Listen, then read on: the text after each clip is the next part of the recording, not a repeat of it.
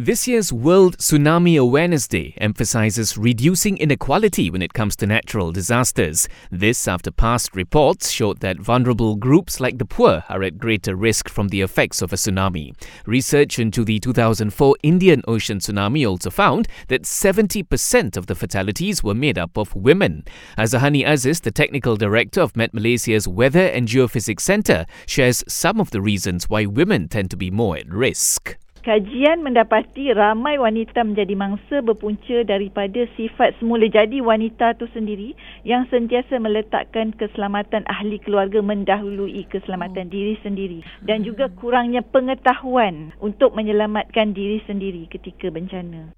This year's World Tsunami Awareness Day with the theme Fighting Inequality for a Resilient Future was observed yesterday. The number of flood evacuees has risen overnight to nearly 800 across 2 states. According to the Social Welfare Department's portal, around 570 of the victims are seeking shelter at 7 evacuation centres in Hulu Langat, Sepang and Subang in Selangor, while Perak has around 220 evacuees in Hilir, Perak and Kerian.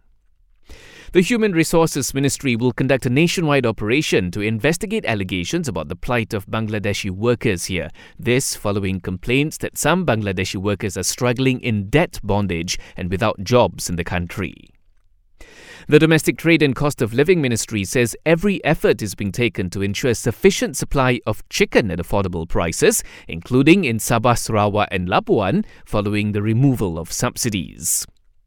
The Communications and Digital Ministry says it is against telcos charging extra for 5G services so as not to burden consumers.